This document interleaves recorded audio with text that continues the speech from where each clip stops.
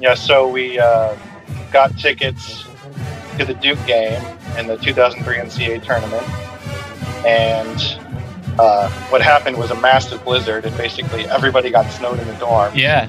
And there was like no way for anybody to basically get out. So I think they were like $60 tickets too, easily worth Which it at the time. see. Yeah. But we couldn't go to the game, and then CSU actually played Duke pretty well, but Duke and JJ Redick came through in the end. That's funny. I was just talking with Derek Stevens, who was on that team. I've talked to Michael Morris a couple times in the past, and he was the best dunker I've ever seen too. He was insane.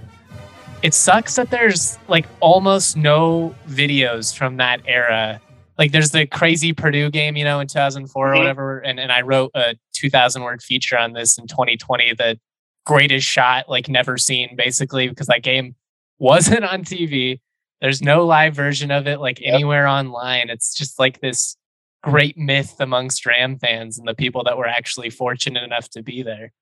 And I was not at that game. I was home for Christmas break. And my dad's a Purdue alum. So we were following it online. And all of a sudden, CSU got like 6 points in a second. We're like, this has to be a glitch. That was like old school game casts. We're like, this can't be right. And then we found out about it. But yeah, like you said, like video is so hard to find of any of that. And I mean, just the idea of a game against Purdue not even being televised is just, yeah. Growing up in general, I think that's why I wasn't as big of a CSU basketball fan as I was CSU football. It was just, I could watch CSU football. I could only watch, a small handful of CSU basketball games on TV. It'd be like, if they played CU, it might be on, like Fox Sportsnet or whatever it was back then, or, a really high profile game, maybe Wyoming or something like that. But it was really only a small handful.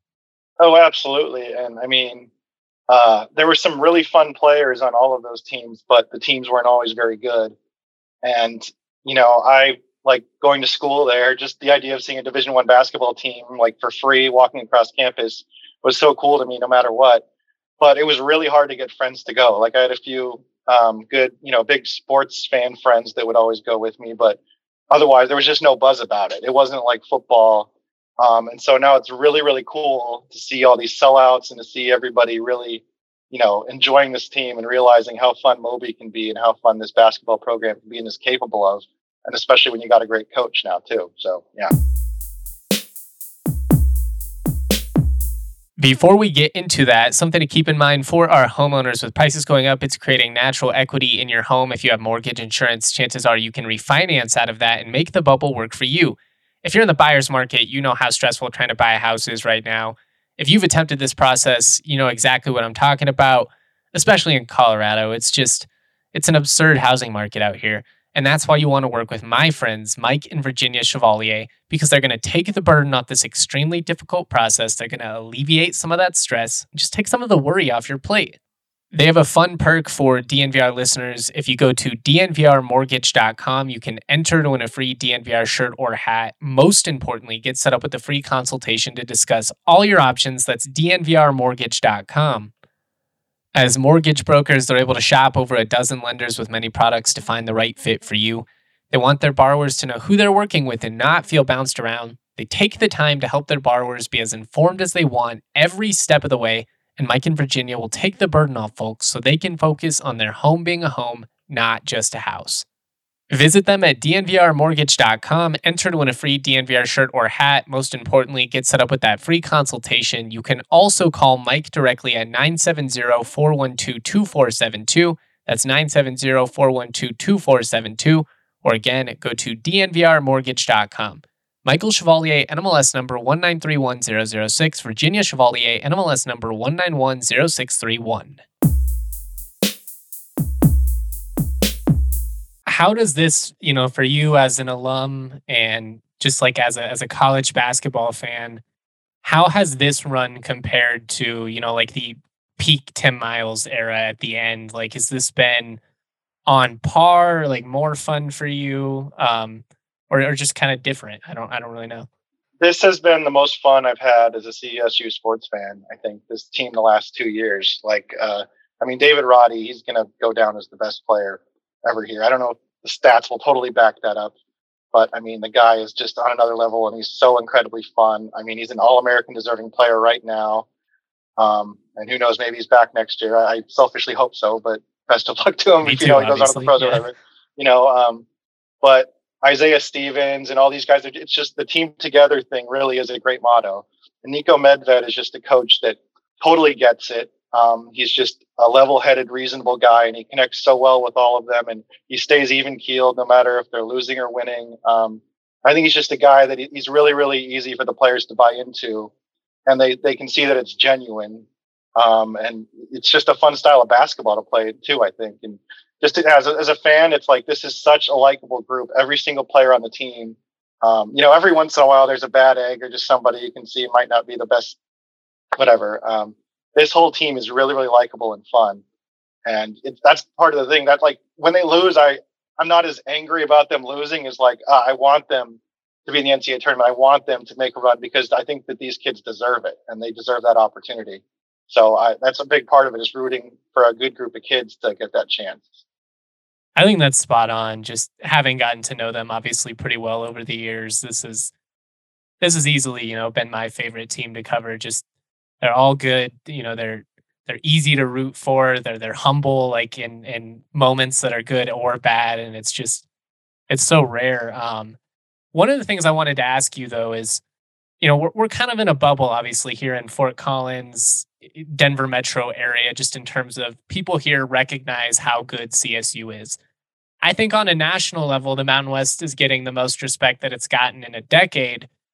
But, talking to people about college basketball, is that a sense that you get that CSU at this point, is, a national brand? Obviously, making a run in the tournament, getting those games would greatly help that.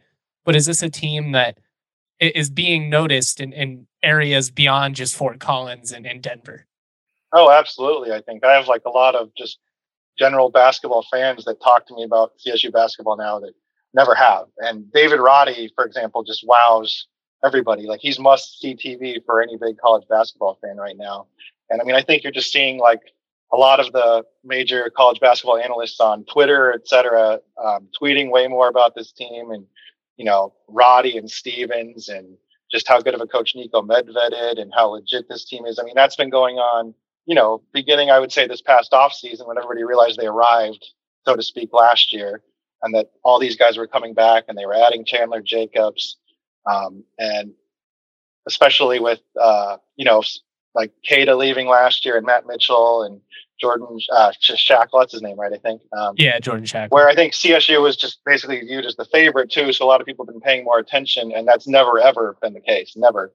And I think then when people actually do watch them, they're like, "Wow, this team is really, really fun and really easy to root for." And they're just so unique too. I think, like, the way they're built, you don't see a 6'5", 255-pound guy dominating 7-footers sometimes, or a 6 foot and 5'10" backcourt, work so well.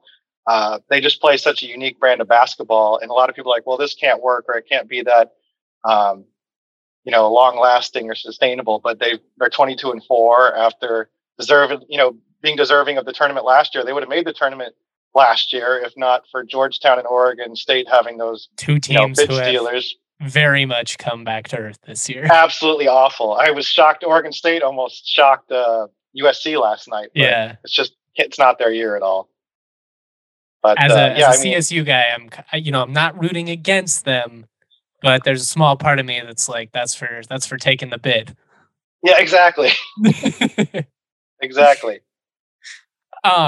As far as the CSU team goes, because you're a big college basketball guy, you're constantly posting about the Mountain West, which I love. There aren't that very many of us out there that are actually watching other Mountain West games, that are into it, that enjoy this league. That's one thing. Like, look, I think everybody wants CSU to move on and get to a bigger and better place someday, but I do think of all the non-power leagues that they could be in. It's a pretty fun one. It's got a lot of unique history with these schools. They played each other. There's, backstory and all of it.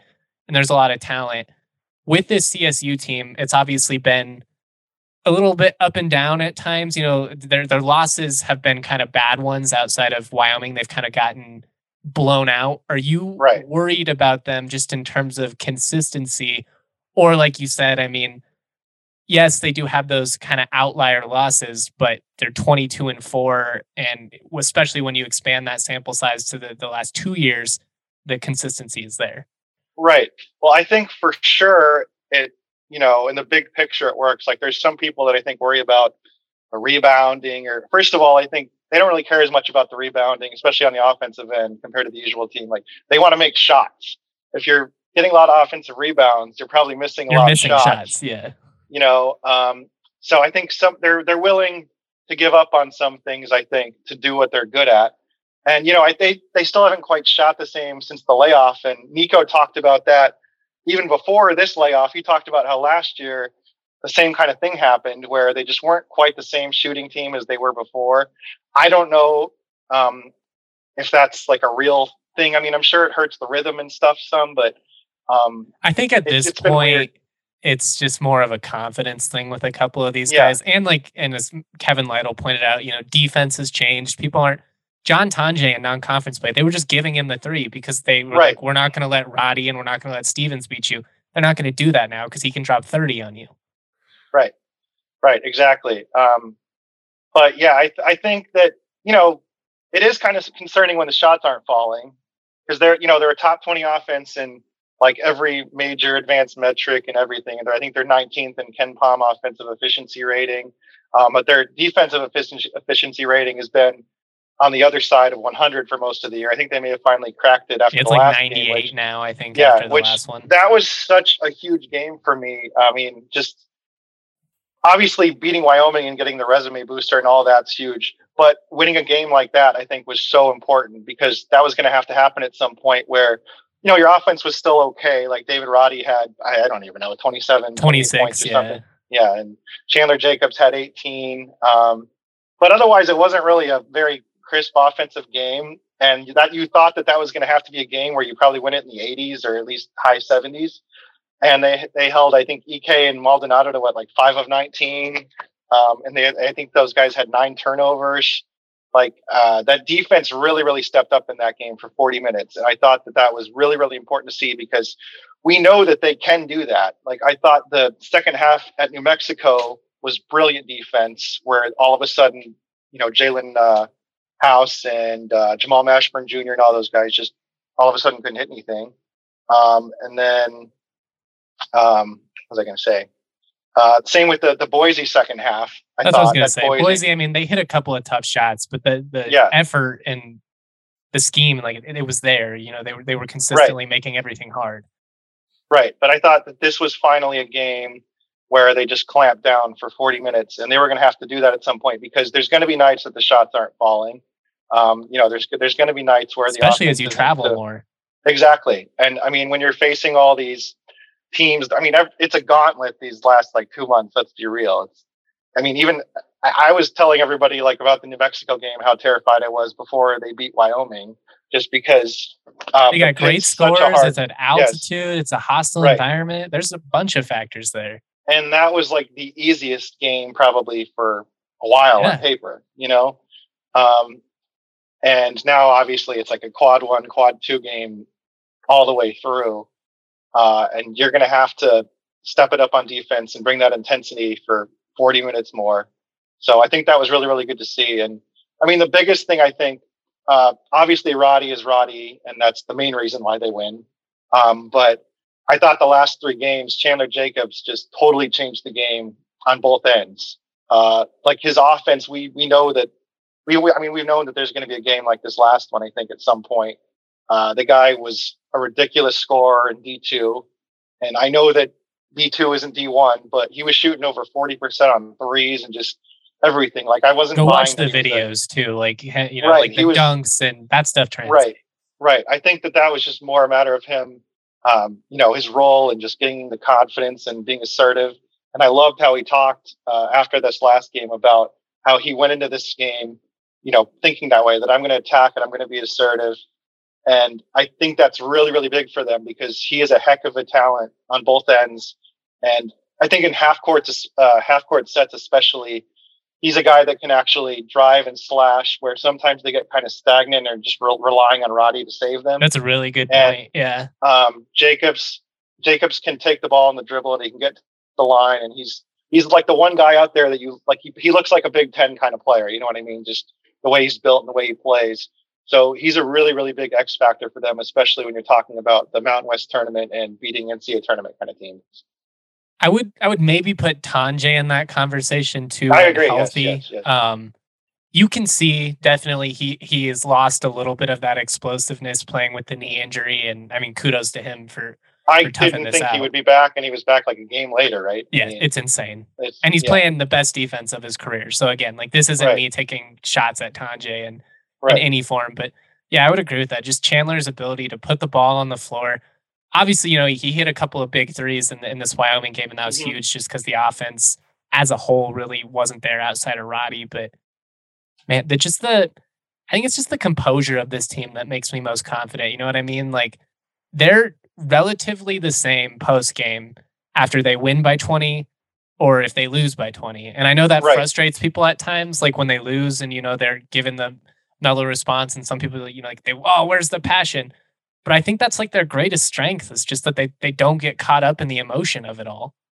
Absolutely. You don't, like Nico Medved will probably be the first one to say, you don't want to get too high or too low. Like those are the ebbs and flows of the season. You want to stay level headed and not get too confident or too excited if you get a big win, and not get too let down if you have a bad loss, because these happen to everybody aside from maybe Gonzaga.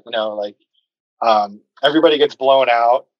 Everybody has blowouts. Like that's just part of the season, and you have to. I think that's huge. Like you said, these guys are so poised, and that's something that you get with an experienced group. Whereas like some of these big time programs like a Duke or Kentucky, they're incredibly talented teams, but it's a new team every single year, pretty much new talent. And I think that's something that you just can't really teach, that chemistry and that experience and just that poise that, learning to play together and all that. Nico is just like the perfect coach, I think, to keep them even keeled and keep the eyes on the prize, etc. Outside of UNLV, obviously, which has just proved to be kind of a tough matchup for CSU, and I will say to the people that don't understand just how talented of a wing Bryce Hamilton is, this guy's going to make a lot of money playing basketball. Oh, yeah. But, who's the team that you would most like to avoid, I guess, in this Mountain West tournament? Because for me, I think it's probably Wyoming, but I think San Diego State has a really good argument too. Are you talking the entire tournament or just the first round? Because I think it's just like, it's like a gauntlet. You're going to have to beat like good teams. There's no way around it. But yeah, if there was one team outside of UNLV who I think at this point is the easy answer of like, we just don't want to have to face them. Other than it's tough to beat a team 3 times. So maybe CSU has that working for them. Who's the one group though, where if you were like, I get to pick, CSU's not going to face them. They don't have to go through San Diego State. They might have to beat Wyoming. They might have to beat Nevada. They might have to beat Boise State, but at least they don't have to play the Aztecs. Yeah, like I think the Aztecs would scare me the most, just because of the physicality, and it's just a differently built team. I mean, they're the number 2 defense on Ken Palm, and they're just so physical, and Mensah's a really, tough shot blocker. It's a different style of ball. Now, if CSU had kept that 20-point lead, maybe I'd be like, hey, I want to face them again, So there's probably some confirmation bias or recency bias or whatever with all that. But like you said, Wyoming and them are very, very, very similar, like in every metric and just the way they play. They both got the inside guy that can do the 20 and 10. They got the guard. Usually Hunter Maldonado is scoring 20 plus points. I think he's done it 9 times in the Mountain West this year. And I don't know what happened with him in that game, but I'm happy about it. Then they got the Drake Jeffries 3-point shooting. So they just can beat you in, I think, so many ways, like you were alluding to. But then Boise State's a really balanced team, and they have a top 10 defense too. And CSU missed Acott in the first matchup, but then again, Max Rice scored like 20 points, and that was the dumbest thing ever. So I don't really know if Acott would have changed things, honestly. That's classic Boise State, though. They always and like Justinian Jessup was a much more gifted scorer than Max Rice is, but like that, just random dude that they have that goes off. I was rolling my eyes that whole game. Like, I wasn't getting mad at CSU or anything. I was just like, give me a break. Like, this has to stop eventually. And it did finally slow down a bit, I think, in the second half. But yeah, that was CSU probably could have won that game by 10 plus just by things going as you'd expect, and Max Rice not pulling out crazy shots out of his behind, So, but also, I think that the conference is just full of these teams, though. I mean, the team that they play next scares me a lot too. I know that Utah State's got, I think, 13 losses, but they're a top 50 Ken Palm team. They're a really, really balanced team by all the metrics. They're just probably missing one of a the point guard. I really think it. Yeah, like, they I have agree. Everything else. They do. Like, their front court is really, really scary. Horvath's, I think, been having some games like Bean lately. They're a really, really strong team on both ends. So, like, I could see Utah State losing to anybody, and I could see them winning the whole thing. Like, I feel that way about UNLV too, where, I mean, even like Fresno, Nevada to an extent. Right. Like, could I see Cambridge and Sherfield getting hot for 3 games? Yeah. Absolutely. Like, that might be the most talented backcourt in the entire conference. And then they got Will Baker and Warren Washington's back. Like, from a talent perspective, like, if you put the Nevada team in like NBA 2K, you could probably win as many games with them as anybody else. Like, that's not their issue at all. And you never know if they're going to get hot for 2 or 3 games like that. Like, that happens. That would be less surprising than when CSU won the tournament to face Duke, like I was talking about, So there's teams like that up and down. I mean, New Mexico is probably going to be the easiest game that somebody could face, and they could beat anybody too. Like, you just don't know on a given day. So, yeah. New Mexico or Air Force. I would like Air Force at the academy is kind of wonky, but they traditionally, I don't know what it is. I feel like they get out to Vegas and they're just like, this isn't our vibe. And they don't play as well, but right, I agree. And I like Fresno State. We shouldn't forget about either. I know they've been sliding a bit lately, but they still have maybe the best NBA prospect in the conference, and they could beat anybody too. Like, there's just top 70 teams all over the place in this conference, so it's going to be the most unpredictable conference tourney I think ever, honestly, for this conference. Well, and what's cool is, like, even before we get there, I mean, at this point, Boise State, they're in the driver's seat. They kind of control their own fate. Right. But I mean, they got to go to UNLV. They got to play Nevada. There's a very realistic scenario in which they lose a game. And if Wyoming, they have to go to UNLV as well. If they drop another game, then all of a sudden that March 5th game is going to be to decide who wins the Mountain West. Absolutely. Like, I could easily see Boise losing all those games. I mean, like they could easily win by a lot. Like, these things are all in play for sure.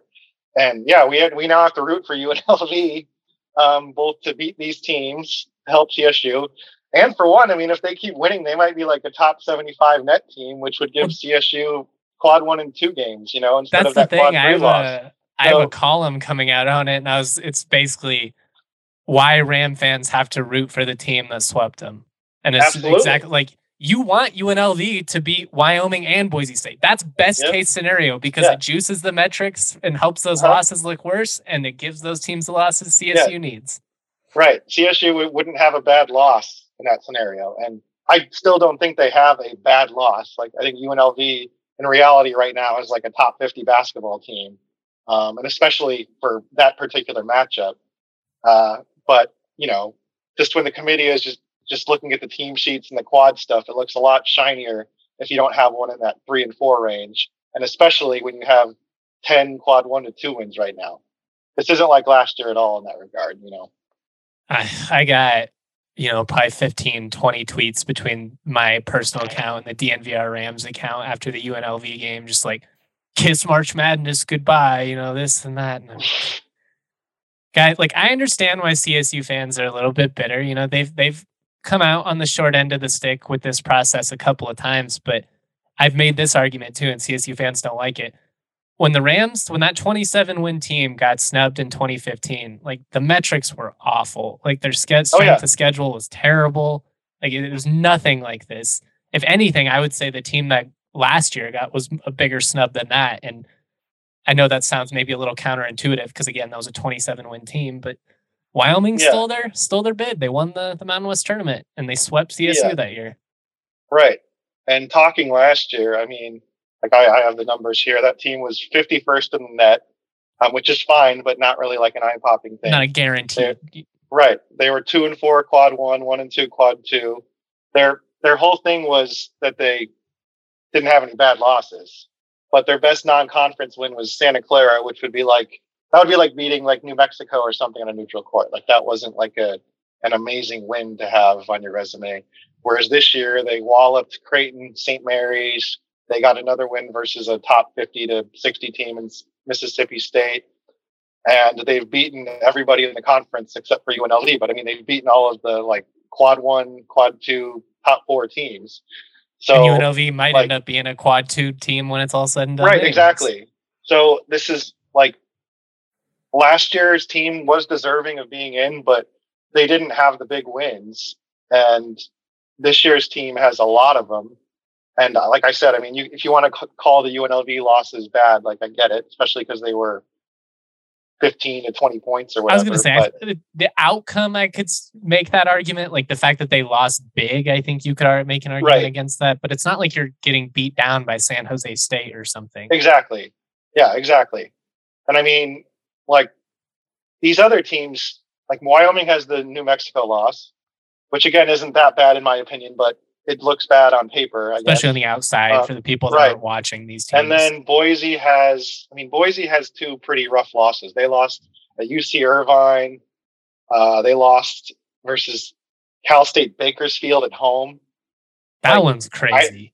I don't. They lost that game by 7 points. I don't know what happened that day. I did not watch that game. And I'm guessing that if we replayed that one, Boise is probably a much better team now and whatever. But those are on the resume. And so, yeah, I mean, when you're saying like people are like, oh, season's over when CSU loses to UNLV, like most of these teams in this kind of like 20 to 50, 60 territory or whatever all have a pretty rough loss, or else they wouldn't be on the bubble or in this situation, you know? So, it's not that big of a deal, I think now. And I think too, UNLV is the case where I think the committee is going to kind of be aware of how well that team's playing right now, and they won't just see a quad 3 loss. At least I hope not.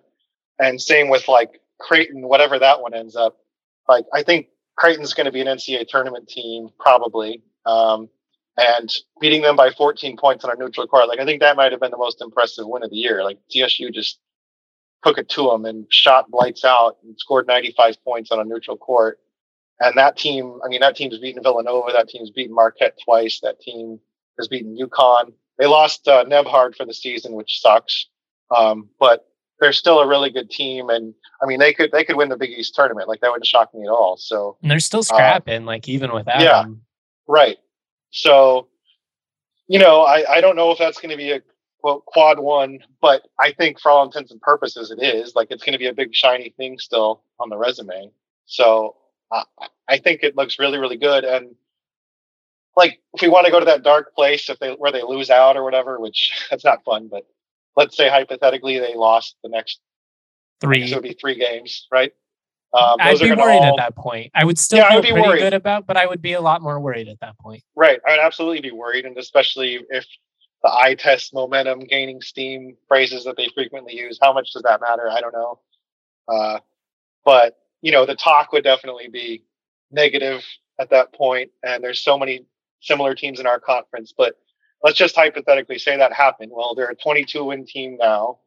They would be 22-7, I guess. They would probably still have 9, 10 quad 1 to 2 wins or whatever.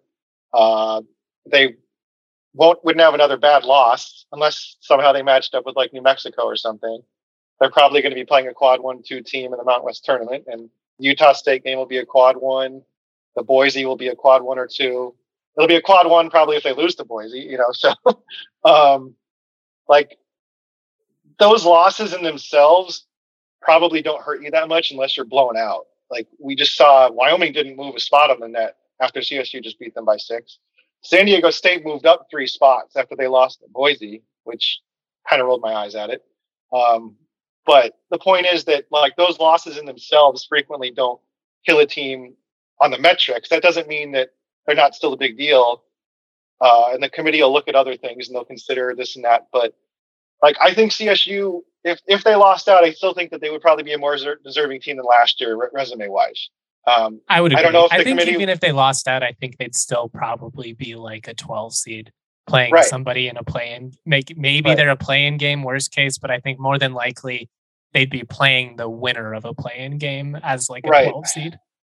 yeah, and obviously we don't want that whole situation. And I think that they'll probably win at least one, hopefully two or three or four or whatever, or just the whole entire Mountain West I tourney. mean, But let's just win 5 straight, you know? yeah, exactly, exactly. But I mean, when you're just talking about this, like, what if bubble kind of thing, I think they would still be deserving. I don't know. It wouldn't be a lock by any means. We'd be sweating it out. But a big thing right now is the bubble is just not that good this year. And like the ACC is not that good this year. They would probably be like a 3-bid league right now. And they might get a couple more or whatever. Like maybe That's the thing is, though, is you don't want to open up the door for like a 500 Syracuse to get in over right. you. And I don't know Exactly. what the record is, but just a Right. random example. Right. And the Pac-12 is not good this year. I mean, well, aside from Arizona, UCLA, and USC, who again almost lost to Oregon State. So unless you're Bill Walton, who has 8 Pac-12 teams in the field. I tweeted that out actually from the Awful Announcing account. I don't know if you saw that video. That was me doing that tweet. But yeah, I think he knows that he's like. I think it's a bit, to be honest. Like I think like he's like, nobody else is going to have the Pac-12s back. So like, if I don't have the Pac-12s back, then like, who is? It's like me with the Mountain West, you know, like if another Mountain West guy is talking trash about the Mountain West, that's fine. But if a Pac-12 guy starts talking about the Mountain West, I'm like, you get out of here. Yeah, exactly. But like with all that too, you never know what happens in March, but I would be a little bit surprised if there were the Georgetown, Oregon State kind of bid stealers in those big conferences this year. Like, I just think that the best teams in those conferences this year are probably quite a bit better than those second tier teams. But again, you don't know what happens in March, but I just think that aside from this conference being so good right now and CSU and all these teams having good resumes, they're also going to benefit from how not great the things are around them this year. Whereas a lot of years, the bubble would be much more challenging and there would be more bid stealers. And, you know, like I said, stuff could still happen, but on paper, I think that things are set up better for the conference than some of these people are telling themselves, because they're just expecting the worst when it comes to a non-power conference, you know, but it's just not really that great out there right now. So I think the Mountain West is in pretty good shape for at least 3, honestly, but we'll see. That's what I'm hoping. If they get 3, I'll be really happy. I mean, 2, I'll be satisfied just because, like, at least there's representation. 3, really happy. 4 would be incredible. It feels like a long shot to me, just with I feel like San Diego State would have to probably win out in the regular season and then still at least make the championship game in Vegas, I think. I don't know. They do seem to be pretty comfortably forecasted in amongst a lot of bracketologists, but I think that they might be the most interesting case in the entire country right now, because they're 23rd on Ken Palm. They're like, let me see, they're somewhere right in that 30 to 32 range on the net, 31 on the net. So the metrics love them, but they only have 5 quad 1 and 2 wins compared to 7 losses. And they just really haven't, I think, stood out aside from a couple of those blowouts, like against CSU and whatever. But I don't know. Like, they probably need to win a few more games. I think of these 4 teams, I feel like they're the team that probably has to go out and win games more. And I think the San Diego State Wyoming game coming up, that's going to be a huge game for both teams, and that's probably going to. If you win that game, you're probably in that right side of the bubble or safely in territory. And if you lose, you're going to have to win a lot, I think, probably the rest of the way. So I think that one's going to be as big for Wyoming, but maybe not as much as San Diego State. We'll see. It's going to be wild, man. I'm looking forward to it. I know that you are too.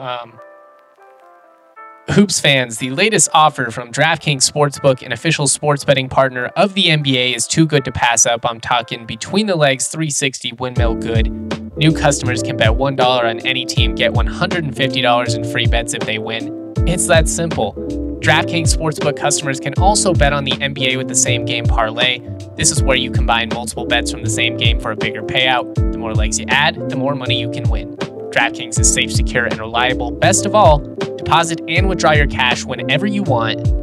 Download the DraftKings Sportsbook app now. Use the promo code DNVR. Bet $1 on any NBA team. Get $150 in free bets if they win. That promo code DNVR at DraftKings Sportsbook, an official sports betting partner of the NBA. Must be 21 or older. Colorado only. New customers only.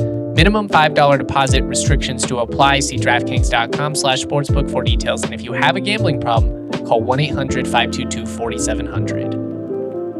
Guys, March Madness is just around the corner, and if you're going to be chilling, watching games all day, you're going to need some tasty snacks along the way. And if you're in the metro area, I got to tell you about my friends at Sexy Pizza. If you've ever been to one of the DNVR Broncos tailgates, we had Sexy Pizza at every single one. It is the bee's knees. With 13 years in the Denver community, Sexy Pizza is as local as it gets. A hand-tossed deck oven pizza with made-from-scratch each morning dough. You can choose your own adventure with a wide range of toppings, or try one of their signature philanthropies. A portion of every sale of these 5 specialty pies is donated to a range of different nonprofits right here in Colorado. If you are looking to have Sexy Pizza support your organization or event, go to www.sexy.pizza and check out their About page for the donations link to see how Sexy Pizza can support your cause. With a 12-inch, 16-inch, and an 18-inch crust, Sexy Pizza is sure to have the right fit.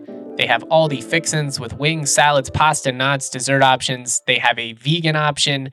They have a 12-inch gluten-free crust, and you have a can't-miss hit. You really cannot miss. Everything they have slaps. Stop by any of their 4 Denver locations in Cap Hill, Old South Pearl, Jefferson Park, or Park Hill. Or if you're out in Trinidad, they just had a location open out there. Go check it out. You will love it. I should have asked you about this at the beginning, but I was so eager to talk about CSU. I just kind of got right into it here. But you're a man with a very diverse presence online, I guess I should say. You're running all kinds of Twitter accounts, awful announcing, and you got your personal account, and you got tweeting about the Bears and the Rams and all kinds of stuff. Yeah. Just so people are aware, just to give them a little bit of a background, like what would you call your title? I guess is it like I don't even know how to answer this for myself, so it's kind of bullshit of me to ask it of you. No. I'm officially like a managing editor at the Comeback, and then that's part of like Comeback Media is part of it's the Comeback and Awful Announcing. So I'm basically an editor at Awful Announcing too. I write at both of them. I'm like 3 to 5 nights a week. I'll be running those sites and the Twitter accounts and stuff. So a lot of the Twitter videos you see from the Comeback or Awful Announcing are frequently me. But then, I used to have Cubs and Bears blogs. I'm a big Chicago sports fan. My guy Eddie Hers loves that. He's a big fan of everything you do. He and I DM about the Bulls and Bears and Cubs a lot. He's great. But yeah, I'm all over the place. Like I probably should have just done it all in one account, but I don't know. I got a few accounts, and you live and you learn with all this social stuff. You know what I mean? Like I had 2 accounts at one point because I wanted to have just a personal one, and then I was like, it became too much. And then once I started having to manage like other accounts on top of mine, I was just like, all right, one for me, and the other accounts I have to manage, but I can't handle more than one. But you're a Denver sports fan in addition to CSU, right? Like, yeah. For all your teams, so it all lines up better, I think, when you have all the Colorado teams together. It definitely does. But there was like a couple of years where I like kind of felt like I couldn't tweet about anything other than CSU. Even now, like I try and keep it like mostly for what my audience follows me for, but I've chilled out a little bit on that, where I'm like, look, man, if you can't handle me tweeting about music once a month, then like unfollow me. I don't care. Yeah, absolutely. How did you get into all this? Were you involved in student media at CSU? Is this a path that you knew you wanted to do? Like we followed each other on Twitter for quite some time now, but this is the first time I've ever gotten to talk to you. So I'm just kind of curious, like where your background came from. Yeah. So this was in high school way back. I actually started writing for a Cubs website for free, which I probably shouldn't have been doing, or I should have had an official internship or money involved or something, but it was actually a really good thing for me just to find out that I enjoyed doing this. I would write game recaps and previews, very basic stuff. We are talking like 2001, 2002. So, I mean, way back. I just started doing it for a Cubs like website as part of like the scout.com network. Does that even exist now? I don't know, but it just kind of kept going that way. And then I started, doing my own blogs and everything in college, and I just started getting really into it. And that it just started like that. And then that became what I kept doing. I wasn't even a journalism major at CSU. I was actually an English major. So I majored in communications, so I ended up taking most of the journalism classes, but that was again, you live and you learn. When I got to CSU, I interned for Jim McElwain, and I thought I was going to be a football coach and all this. And then I realized that that's like the worst industry you can go to. And it's just like getting fired and going from school to school. And yep. I was like, that's exactly what it is. I'm out on that. Do you do this full time, or do you work another job outside of this? Yeah, I do this full time. Like it's probably way more work than it should be at times. Amen. Like editing, I think I didn't realize how hard of a job editing was, I think, until I started doing that full time and editing. It's thankless and miserable, dude. It's totally thankless. It's rewarding. Sometimes you get selfish sometimes too. I think like somebody will have some article that blows up, and just like any editor, does a lot of work in there that's hidden. And it's thankless. You don't hear about it. And so there's some selfish moments where you're like, oh, come on, somebody recognized something I did. But that's just how it is in the industry, and that's how it'll always be. And it's a lot of work, but I enjoy it. I learned in the last decade that I enjoy that. But I mean, I write a lot too, and I enjoy that at the same time. So between those duties and running social media accounts, and it takes up way more time, I think, than like I realized it probably would, and that I think most people would. So yeah, that's what I do. And it sounds so stupid, but sitting at a computer can get so exhausting. Like people that don't do this type of stuff for a living they think it's just, look, like, yes, technically speaking, I, on a work day, might sit on my couch all day with my laptop and not leave. Mm-hmm. But it's not just, dinking around, I research and I take notes and I read and I even like family members where I'm just like, you're never going to understand what I do. That's exactly. You're never going to understand it. Yeah. Yeah.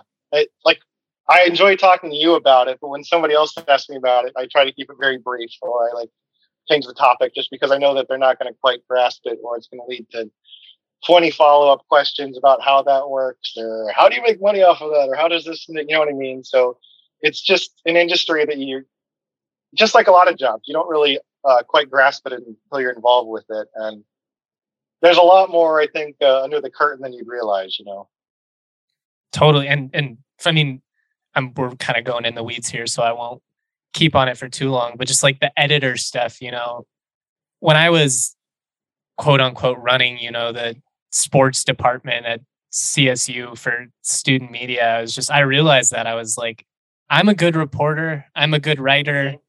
I can broadcast. I was like, I am a terrible editor. I had a hard time focusing on other people's work, but it was very important to me individually to be like, look, you would want somebody editing your work to give it, the proper time and care that it would take after you busted your ass on this piece. Mm-hmm. So I was like, you got to do that for everyone else. But it was so hard for me. I just had to force myself, and I was just like, I don't care. It wasn't something that I pursued. I just kind of started doing it at this job. Just naturally it started happening. And then I realized I kind of was like a stickler for it, or that I was, I guess, better at it than I assumed. It's a lot of work, and especially when you become such like a grammar Nazi and everything. And I probably put way too much personal effort into it sometimes than I should for my own well-being. But yeah, it's definitely challenging, and it's not nearly as easy as people would assume, unless you're just giving an easy pass on anything, and letting whatever publish. So Well, and just like, I mean, like like we said, unless you've lived it, you aren't really going to understand it. But I mean, right, like, that's so as many rewarding as what I do is, like there's also moments like after the Wyoming game, for instance, hmm I really wanted to write something special. I was like, this was a great game. The atmosphere. I was like, I don't want this to just be like a normal. It was a 6-point win in Fort Collins. I was like, it's like the first hour and a half of like trying to write that article were just like start it. right, Oh, that's terrible. Like delete it, right. start it, and just the doubt that It's seeps like an in. And it's just internal like, war with yourself. yeah, Yes, exactly. And sometimes writing the first paragraph a headline or first paragraph can take so damn long. And just like once you get going, it's way easier. But it's hmm just that whole beginning and what angle do you want to take and et cetera, because that's like frequently that's what gets people to go and read your site. And it's it can be a mental battle for sure. And you do incredible work, by the way. Like as a CSU fan, I appreciate it so much. Well, thank you, So man. That means a lot. yeah, yeah. It's just one of those, kind of like what you said, kind of I didn't really know what I was doing when I first started. I was just kind of like, I hmm am really passionate about CSU. And I was like, I feel like this is what I would have wanted to consume, and it wasn't really out there.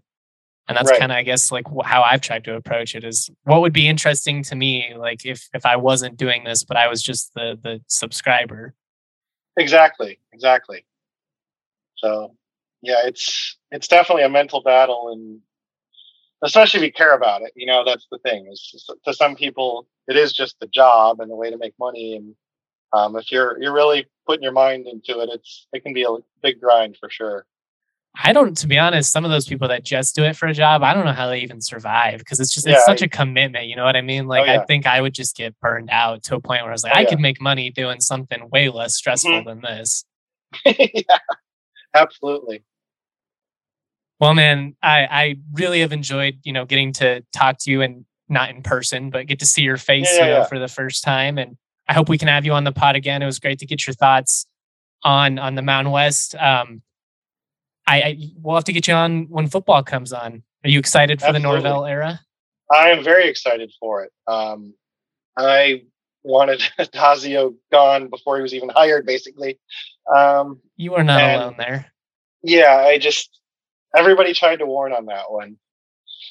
And it went exactly as I figured it would. And the final game, like I'm pretty sure I wrote about that one where he was ejected, and it was just like cherry on top. It was just so fitting and the perfect way to go out. Sadly, Getting blown out, an empty stadium. Yeah, yeah.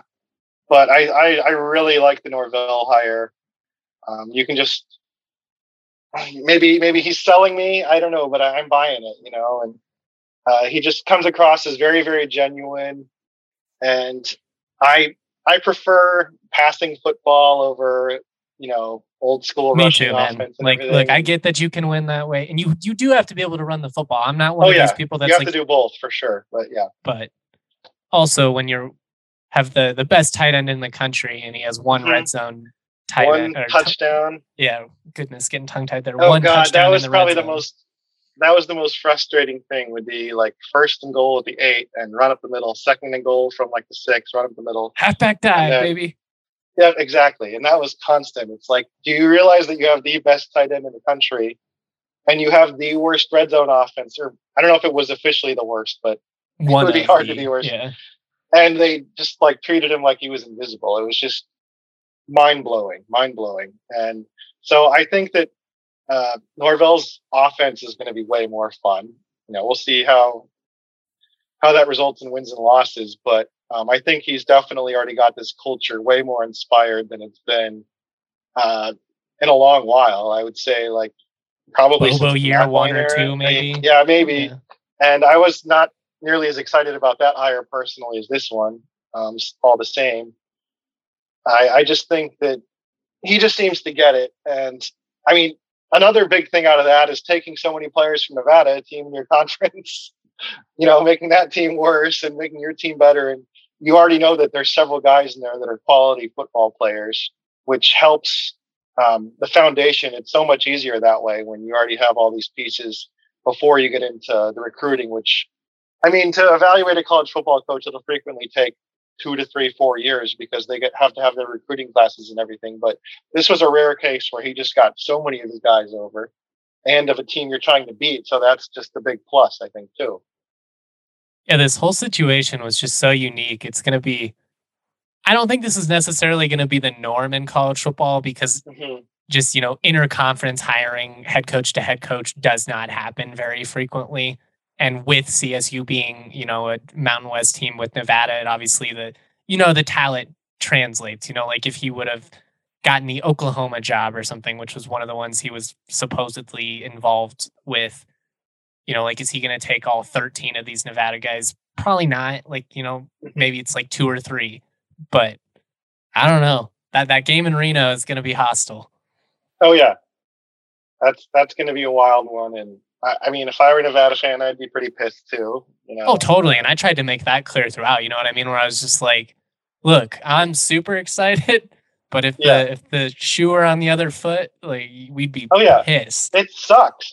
And I mean, we've been through it with, McElwain leaving, and which, hey, I always understand when they take the Power 5 job, but when they're taking the, this is a better job in reality, but it's a lateral move when you're talking same conference and all that stuff. Like, I mean, this really doesn't happen very much, does it? Like, there's the Craig Smith thing where he went from Utah State to Utah in basketball, which is that's a great heel move too.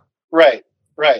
But that one's at least going to a power conference, and but Utah's not very good this year either, so that's not working out so well so far. But I mean, if you're the team of this school where they left from, it sucks, and that's just unfortunately the reality of the business, and that's why it's so big.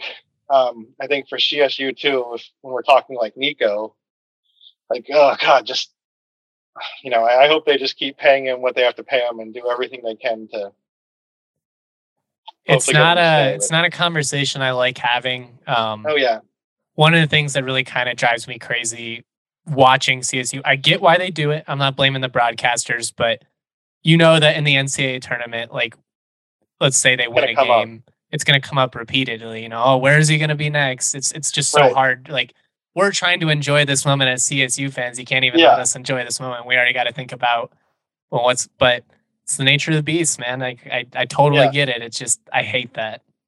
And I do think, sorry if I'm getting too carried away on that one too, but I do think that and if he were to leave, which first of all, yeah, exactly. That's exactly what I was going to say.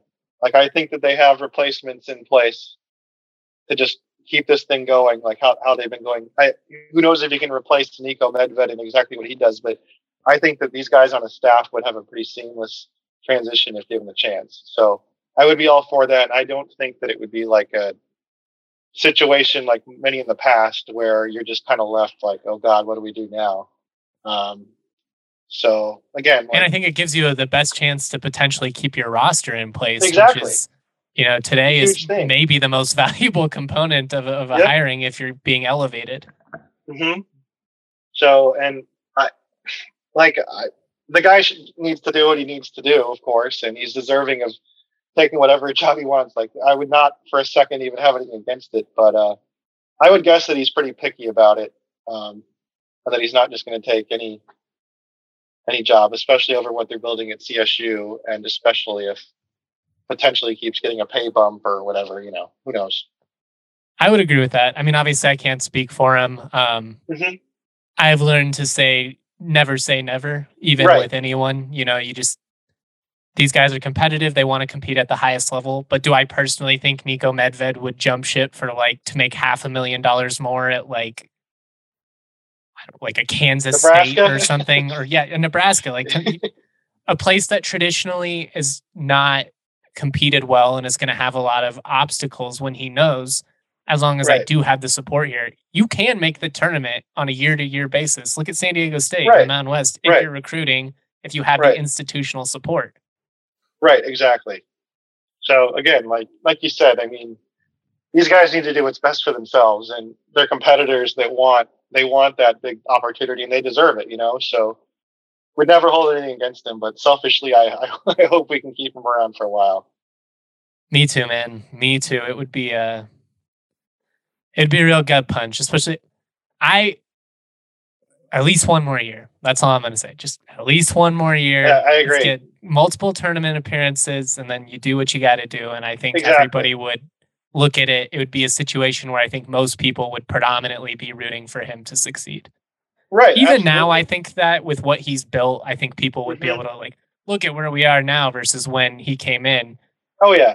But I think there would be a little bit of hurt there just because the knowing what if it's like football with McElwain of, well, yeah, but look at all the talent, man. If you would have just came back for one more, maybe that was the year that they go to the Elite Eight or something. You know what I mean? I think if he gets one more year, people would look at it. But hey, let's just keep extending him. Let's make it a Dutcher situation, Absolutely. Pay him whatever he wants. He's worth it. Absolutely. I think that it is becoming just a job to be more proud of, and just I think there is reason to actually want to be there now for sure. I do too. And Fort Collins is great, and the culture that he's built and everything there is just so great that I think that you can accomplish.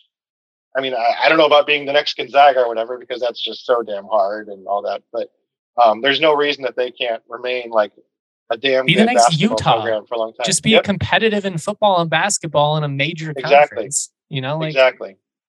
That's all I want. I'm not one of these guys that's a national championship or bust. Yeah, that'd be incredible. For my alma mater, I'd probably get a tattoo if they won a national championship. Exactly. I just want to win some games and be relevant, man. Exactly.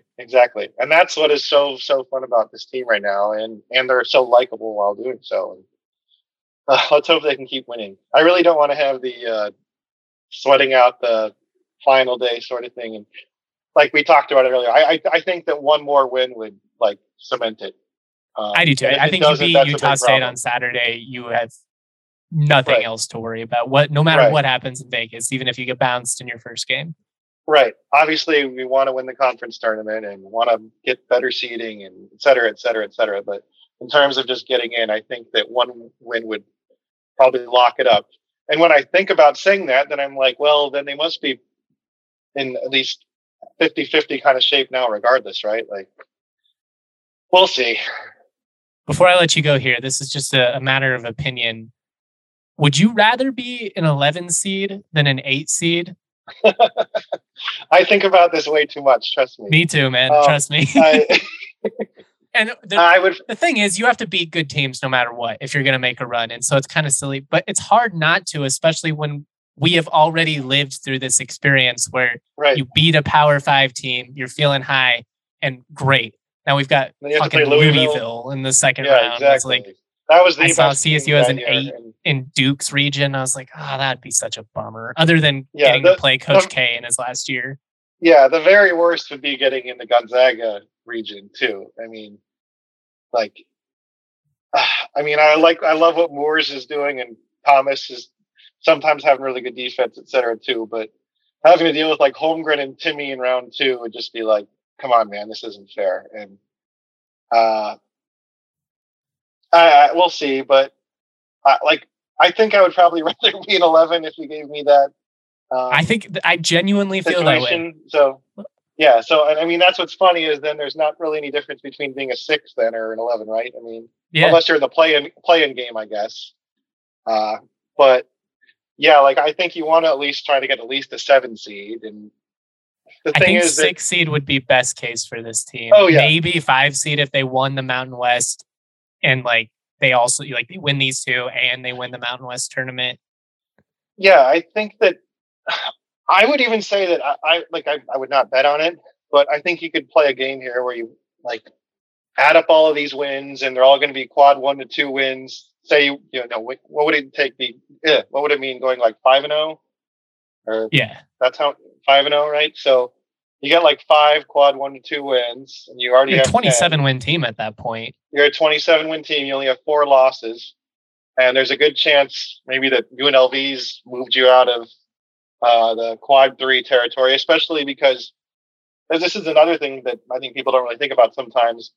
When you're doing well, you're also boosting the strength of schedule of your other teams. Like you're all of a sudden you become a quad 1 win or quad 1 win or loss for that team when you keep moving into the top 30 or this and that. And you doing well boosts all the teams that you're playing too. So that's another big thing. But if you got to 27-4, I don't think a 4 seed would be totally crazy. I wouldn't bet on it, but again, we're getting way too far ahead of things. And right now I just hope they at least get in. But you're probably talking like a 5, like you said. But if you got to 27-4 and had that great situation, who knows? And I do think that right now they're probably like 1 win away from being at least a 7. I think right now I think right now they're like an 8, probably. I mean, they're deserving of being more, but probably like an 8. And I think if you win 2 to 3 more games, that's when you're getting into that 6 territory, and maybe a 5 if you do even better. So I'm excited, man. I'm pumped. It's been way too long since we've had a team that had this type of expectations and then lived up to it and just gave CSU fans something to generally feel happy and proud about. Exactly. Like we were talking about, there's been some really good teams that have come through here, and I loved all those teams too, but there's just something special about this group, and where you really just want them to do well, along with selfishly wanting your school to win and all that. This is just a team that really deserves success. And especially after had their hearts broken last year and everything too, like, let's get these guys in, and ideally with a good seed. I'm going to have to find, there's a video, because we were doing a Selection Sunday live show last year. Oh, God. And I was like, I didn't want to do it because I knew I was pretty they were worried. going to be just short. Yeah. After they lost that Utah State game, pretty much. And right? So I can't remember who it was. It was either Wichita State or Syracuse. Those were the 2 teams I knew. I was like, if they get bids, then CSU isn't going to get one. And I would put Louisville in that too. And then Louisville obviously was the team left out ahead of CSU. But there's like a moment, I think it was Syracuse gets the bid, and I'm just like, slumped down into the chair, and they're just like, sorry, JM. It's just like, yeah. But at least it should be a little less stressful this time around. Yeah, absolutely. And oh man, it'll be so fun. And I think this obviously, and you guys that work, you do everything with David Roddy, but he's just going to get bigger and bigger and bigger on the national landscape in these next few weeks. I think he's already up to, I think, like 37th on ESPN's NBA Draft Big Board. He's like, the nation's just noticing what this guy can do, I think. And he's so freaking fun. Like, he could be an NCAA tournament kind of guy that everybody just gets around and, wants to watch. Yeah. Nobody had watched CSU, and they just turn on Roddy and they're like, this team's fun as hell. Yeah, and then they're going to be like, oh, wow, Isaiah Stevens is really good too. Or, wow, they got all these guys. And Nico Medved's such a great coach. So I think that they're assuming that they get in this and that. Like, I think they're going to get a lot more national recognition in the next few weeks and open a lot of eyes. And that's going to be a lot of fun. Hell yes. Can't wait, man. Thank you for coming on the pod. It was great to talk with you in a format that was more than just text, so it's good, nice to put a face to the Twitter avatar. Absolutely, man. Like I said, I love the work you do, and love having me. Love that you had me on and everything. And let's do this again sometime. Like you said, maybe football, or maybe if TSU keeps making this run in the tournament, etc. Yeah, dude. Anytime. Like I said, anybody that wants to talk Mountain West hoops and is knowledgeable, that is right up my alley. So I'm down for it. Peaches out of Palisades, sweet as mama's marmalade. This shit sound like summer days, the windows down on Harmony. The family band sing harmonies, my daddy played the drums. My mama slapped that bass, my sister sang these songs. Dancing under canopies, we thank the trees for all their leaves. We are just some drops of water, together make up 7 seas. And one day I'll be like my father, one day I will learn to breathe. I'm choking on the thought that I am not the man I wanna be.